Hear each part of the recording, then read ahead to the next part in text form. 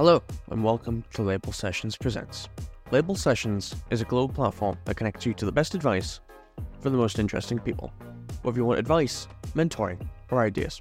I'm Josh Nix, content producer for Label Sessions, and in this episode, Keishia of Label Sessions talks to Mark Lewis. Mark is a marketing leader with tenure at organisations like the BBC and Universal Music Group, before founding his own consulting venture and most recently becoming one half of the Nordic Workshop Collective. Mark's leadership in marketing is undeniable, and his passion for guiding teams through creative processes shine. So we know you here at Label Sessions as a marketeer, but also someone who can facilitate both difficult and complicated issues. We're excited to have you on the podcast, but maybe to kick us off, could you introduce yourself to the Label Sessions audience? It's great to be here. So my name's Mark Lewis. I'm both marketing consultant and a workshop facilitator.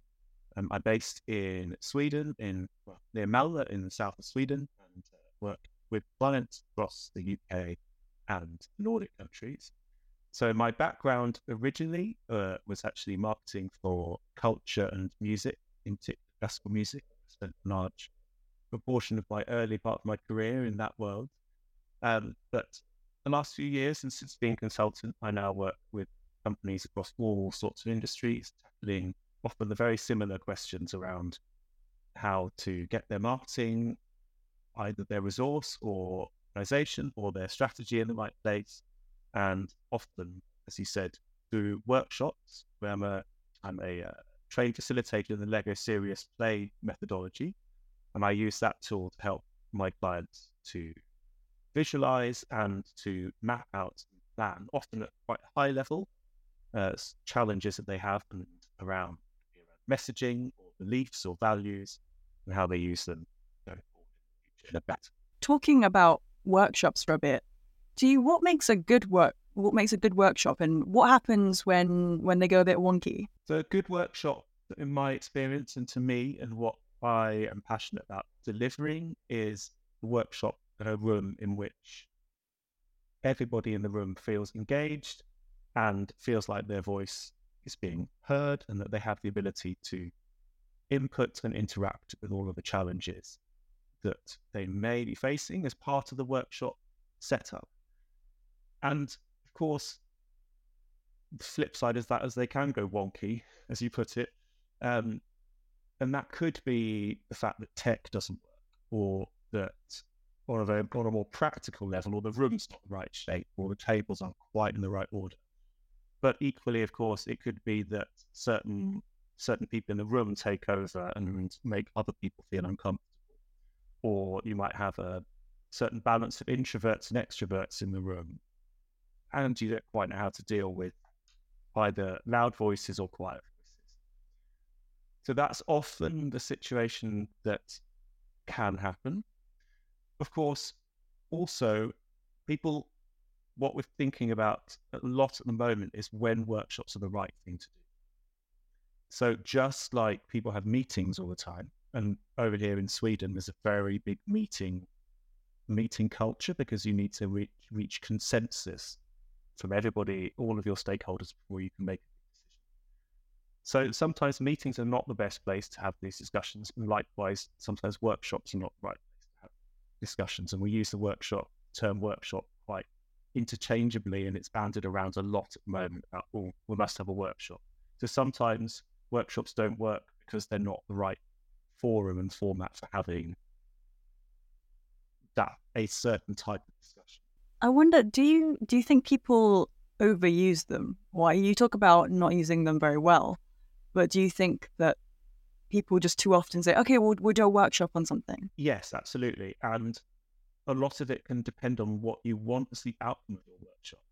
And often, of course, for someone like me, I am paid by my clients to come in to do a workshop. So there, of course, always is a financial element to any workshop that I would lead, which means that often people can run them internally. And if you really want to create the environment in which everybody has a voice, and also for the facilitator to be able to both interact and be part of it, as well as lead a session, often if you're in that position where perhaps you can only do a workshop internally, then maybe it's not the best forum. It's not always going to be the most effective forum for you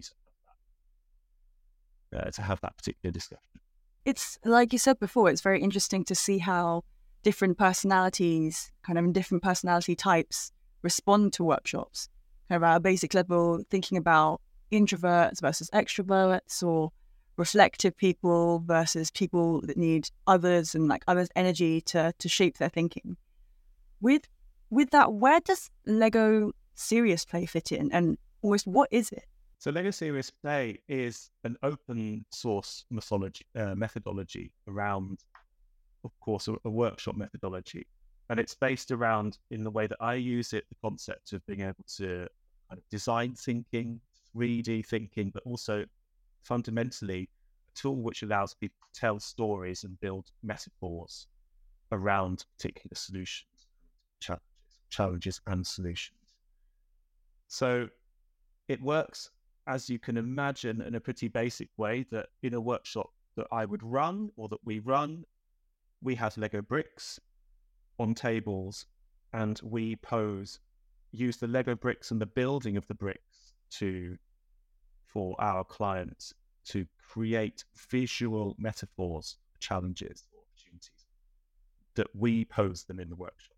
So it might be, for example, one thing we're focusing a lot on at the moment is around the idea of beliefs and value systems in organizations.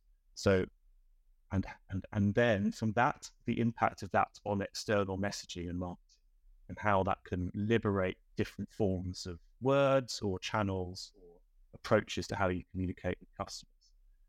And so in that context, we might ask an organization, 12 people in an organization, to build the why for their organization using Lego.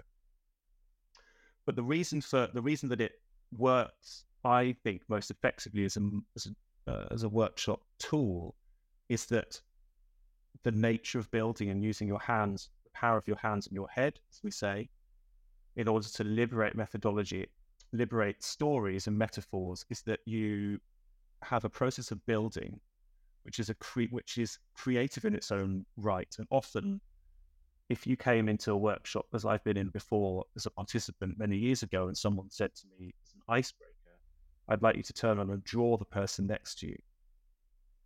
And of course, instinctively, I think, oh, I can't do art. I'm rubbish at art. I hate drawing. I don't want to do it. Whereas actually, if you give someone, as we do at the beginning of workshops, as a classic Lego Serious Play icebreaker, is to give people 6 identical bricks and say, I want you to build the world's best duck. And because there's a defined parameter, there's a defined challenge, but everybody has the same. Some people, of course, instinctively go, oh, I can't build Lego. How is this ever going to look like a duck? But actually, conversely, most of the time, I'd say 95% of people in our workshops know how to approach this challenge. So there's something about Lego Serious Play that taps into kind of almost childlike nostalgia for going back to building with Lego.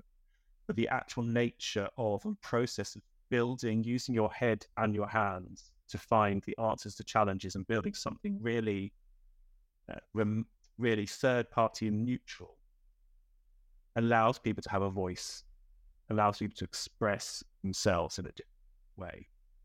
And we often hear that unlocking creativity and new ways of thinking is something that comes out just from this very simple process of taking some plastic bricks and building. We've been talking with a lot of label mates that we have, and a topic that keeps coming up again and again is the importance of play and how to kind of incorporate that into the working environment, and how that unlocks creativity and just the whole way of thinking that wasn't being used before. So I think that's absolutely fantastic.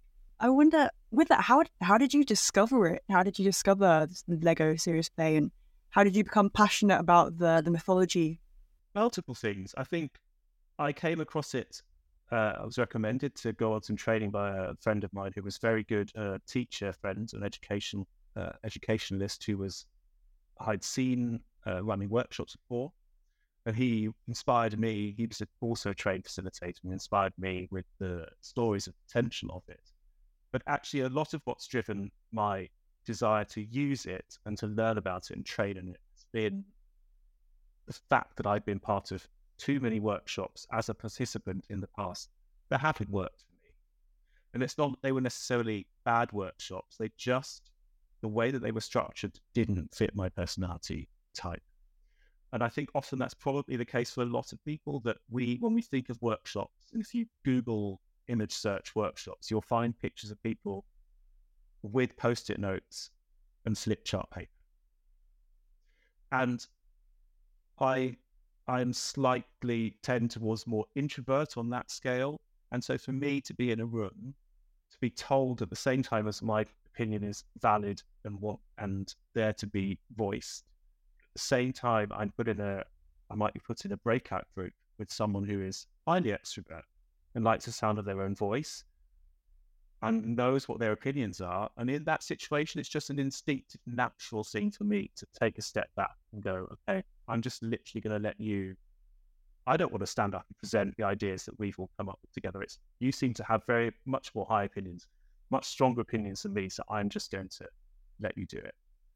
And so, although that functions, of course, in a way in the workshop itself, the issue then becomes at the end, I would leave the workshop or whatever, whether workshop's even the right word for it, I would leave that meeting feeling both like my voice hadn't been heard and therefore frustrated.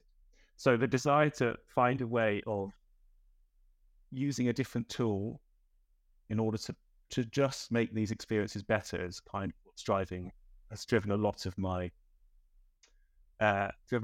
kind of business development that I've been doing over the last few years, make this methodology much wider known. So you discuss the things that can go wrong, and you discuss about people almost, I'd call it taking over a meeting or a workshop breakout room. But do you have any tips you can share with the Label Sessions audience of what makes a great workshop? What would be almost like top tip, and then maybe like a second one?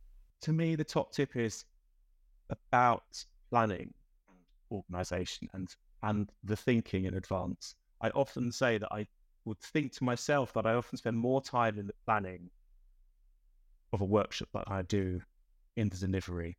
So you have to know where you're going, and you have to know how to warm your audience up and warm the room that you have in front of you so that they are in the right place to be able to deliver what you need for the room, what they need for each other.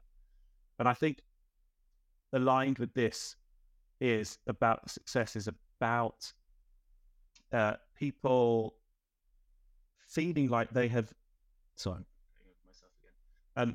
people feeling like they've delivered and they're able to deliver. But at the same time, as a facilitator of a workshop, my role is to get the room talking and working together. I often get brought into companies to do workshops who work in an industry for which has no link to classical music or culture.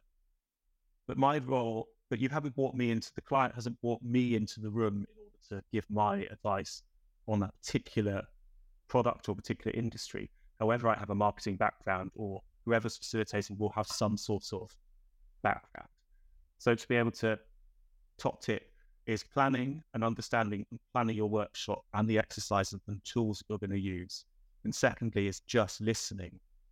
Almost active listening is the most important part. Well, the second most important part, well, that's probably alongside the planning, is when you're in there, you have to be listening and you have to be reactive to what's going on around you, because sometimes things need to change, and sometimes you'll need to be spontaneous and go, well, actually, I don't need to do the next exercise because somehow this group in this have tackled that exercise before I even got to it.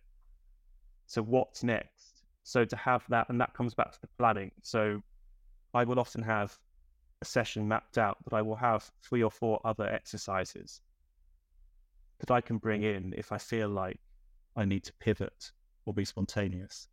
It almost sounds like it's very much like, tip of the iceberg is the actual workshop. The kind of 70% of it is underneath the water. It's that planning, it's the what ifs, But you can't, in my experience, you can't be ready to deliver unless you have had that planning behind you.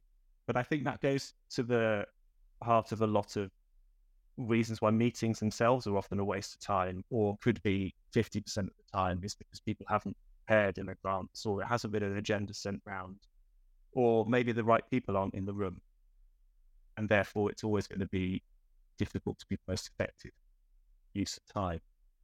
And part of it as well is worth thinking about with when workshops are not a valuable use, not the right approach, is if I have 12, 15 people in a room for 3.5 hours or 3 hours, that is 45 hours worth of working time.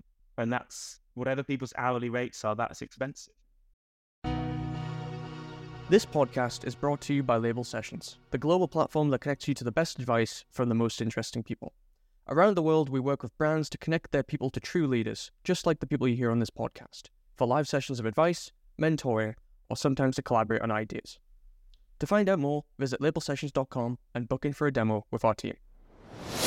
What's kind of the biggest myth that you can bust for us on what makes a workshop kind of go wrong or go a bit astray? Time is, you never have enough time. That's the one thing I'd always encounter with myself. And obviously, going back to that previous point about people's hours being expensive and the number of hours in the room, workshops, because often they have a myth around them around being not always being 100% effective, or not always 100% delivering the value that an organization or a team needs. There's both an expectation about what you can get out of this time. So with the workshops that I run using Lego Serious Play, the more time you have, the deeper you can go into a topic. And the longer you have, yes, the more depth and the more answers you will bring out. But actually, someone said to me recently who'd been in a workshop that I'd run, that interestingly for them, the last half an hour of the workshop was the most valuable. Almost as if you could get everything done in that half an hour. If you had half an hour, you could get it out. My answer to them was, yes, but that last half an hour, we couldn't have reached that had we not had the previous 2.5 hours or 3 hours of the building blocks of that workshop. So it's I think this myth about just dispelling the myth or just impressing on people that you have to know what you need to achieve. A good workshop needs to obviously to know what you want to come out with, but to be realistic with what you can achieve in the time that you have. And I know this now from experience, that I know what I can achieve in 2 hours with a group, and I know what I can achieve in 4 hours with a group. And some of it is about, particularly with Lego, is about how much you can physically build in that time. So in order to answer a challenge like, what's the belief of your company, or can you build the why and the what? Building the why, to do it in any proper depth, requires 20 minutes. So that's 20 minutes in itself of building time. And then people will feed back to the rest of the room about what they've built. So workshops, and particularly with Lego Serious Play, there is a minimum amount of time that you need in order to be able to do the actual building that you need to do.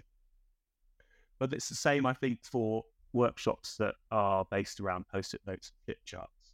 And of course, I'm not saying that those don't have value. And I'd love to say that we never use post-it notes in our lectures, in our workshops. But of course we do. And sometimes a flip chart pad is really useful to have. And I use it, and we use it in that form in the scope of the workshop. But even that takes time.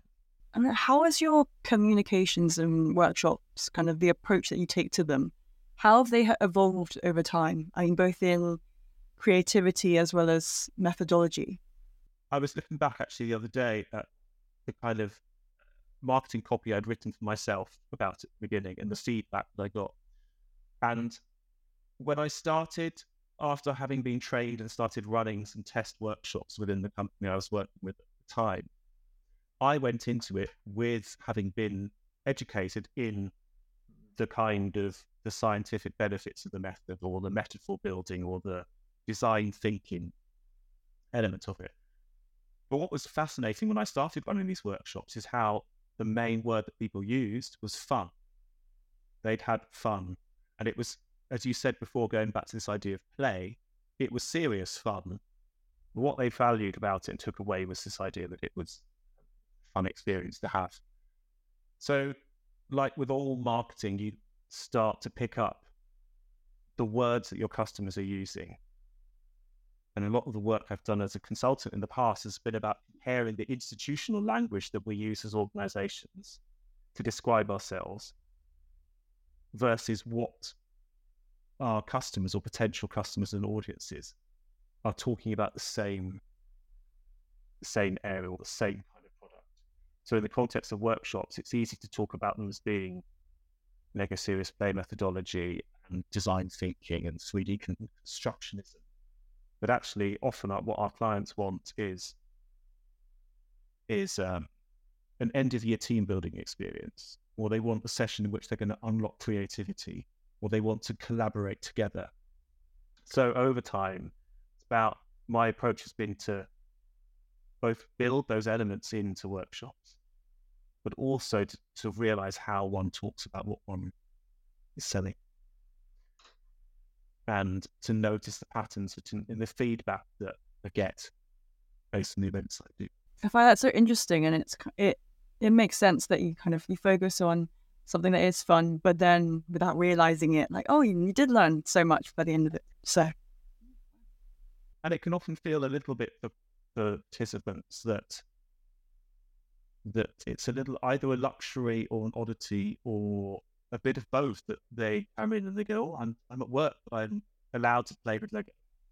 And the trick, of course, that I take, and the trick of methodology is that you feel like you're just playing. But at some point, a light bulb goes off and you go, okay, it's not just play, it's real, either personal reflection to myself about my personality in the workplace, or it could be a reflection about an organization's beliefs, or the why, or how they're working. Going from there, it's kind of like a break from the usual, but like a breath of fresh air within work. Going from that, though, thinking about almost ideas for a moment, in your view, where does creativity find its home in an organization? I wonder whether it does very much, in a sense. But I think it depends if you are. So I think a friend of mine said this to me recently, that about understanding where motivation comes from in the workplace and what motivates us. And of course, part of the joy of a good creative workshop is that it does give people fun and play and creativity. But if I look at my own personal development, the times at which I've moved jobs, changed clients, changed my direction is when I felt that I've lost the creativity or the spontaneity or the moment at which I can still find something new and value in the work that I'm doing. So I don't know. There's a lot of, I think, often and I've worked in one myself, the odd situations of creative agency that has the ping pong table in the corner and the PlayStation and the drinks bar, but they don't get used because they're too noisy and people can't work. So I think there's a lot of idea that, it's an idea of where how fun is and how creativity should be replicated. Sometimes it's not in the most obvious forms. Well, then I guess what environments or conditions do you believe are most conducive to unlocking creative thinking and innovative ideas? It's a very good question. And of course, workshops are not something you can do all the time because they take time and they take time to plan, all the things we talked about. So I think often it should and does come down to personal belief and personal needs. For me, it's if I sometimes feel like I'm hitting a brick wall, I'll go and I'll spend a day. Lucky I can go to Copenhagen on the train for the day, and I can go to an art gallery, or I can go to a museum, and I can try to just create time to find some space and some time to have that context, to find a solution to something challenge I'm facing. Of course, that's not the reality for most people who the system feels they should be at their desk between 9 till 5, and creativity needs to come from somewhere else. So maybe then, so I think for me it's that, but it's also my network and the people I talk to and the events that I can go to keep myself charged. There occurs a bit of self-reflection of kind of where do you get your energy from, what actually what makes you feel rejuvenated versus just rested. So we have a few quick fire questions to ask, and I guess we'll dive straight in. So question number 1, can you describe your desk for our audience?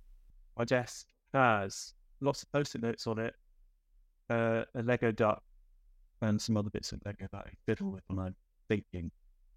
And 2 big screens. That's my desk.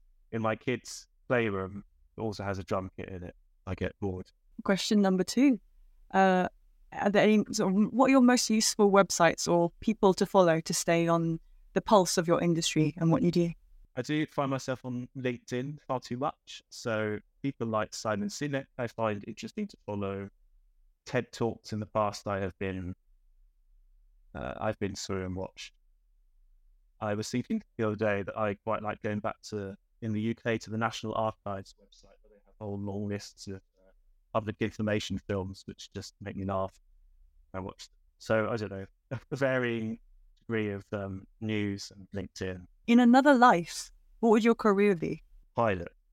I always wanted to be a pilot. I probably still do. For whatever reason, I didn't become a pilot. So if I had my choice, that's what I would be, flying 747s. Or have you ever flew a plane before? I have once many years ago, but more as a one-off experience. Somehow it's not compatible with an immediate career change right now. You never know. How would you describe your leadership style? My leadership style is absolutely collaborative and leading by best practice. I've worked with a variety of people in the past, some of whom have been managers and some of whom have been quite removed, and it's just my style that it fits my way of working myself, to rely on, to lead by example, and to try to almost have a kind of mentoring, coaching relationship as part of my leadership style. So that's my preferred way of working, and I like to give people trust and space to explore and to fail, and failure is really important. It's the in thing right now, but it is really important. So, but then at the same time, sometimes, particularly in marketing, everything comes down to the written word or to visuals, and sometimes you have to have a style that is a bit more direct and with more input and specific. So it varies, but I think leadership is experienced many times about flex, being able to flex when you need to flex, change your style depending on the situation. If you were a benevolent dictator, what would be the first thing you would do or the first order that you would give? I was thinking about this because I saw your answer on LinkedIn earlier today. My first order in relation to the world of work would be to remove any prescription about the number of hours that people need to work in their week. I honestly believe really wholeheartedly in output, not input. So I would try to give people the best context work in the way that suits them. I find that really interesting because someone else that we had on the podcast also said they said that they would completely get rid of job descriptions. And I've not heard that one before, but now kind of both of you have talked about the similar thing. I was like, oh wow, I've never really thought about it before, but it makes sense. But yeah, I guess we're on to the final question, and it's a question we asked everyone on our podcast. Mark, on a scale of 1 to 10, how weird are you? 6.5. Why 6.5? I can't go in the middle, so I'm going slightly either way. Wonderful. Well, thank you so much for being on the podcast. I know that I've kind of learnt a ton, and you've given a lot of things to go back and think about. Thank you so much. So concludes another episode of Label Sessions Presents. Be sure to follow and subscribe to the podcast no matter your platform of choice, and of course, start your journey today with us at labelsessions.com.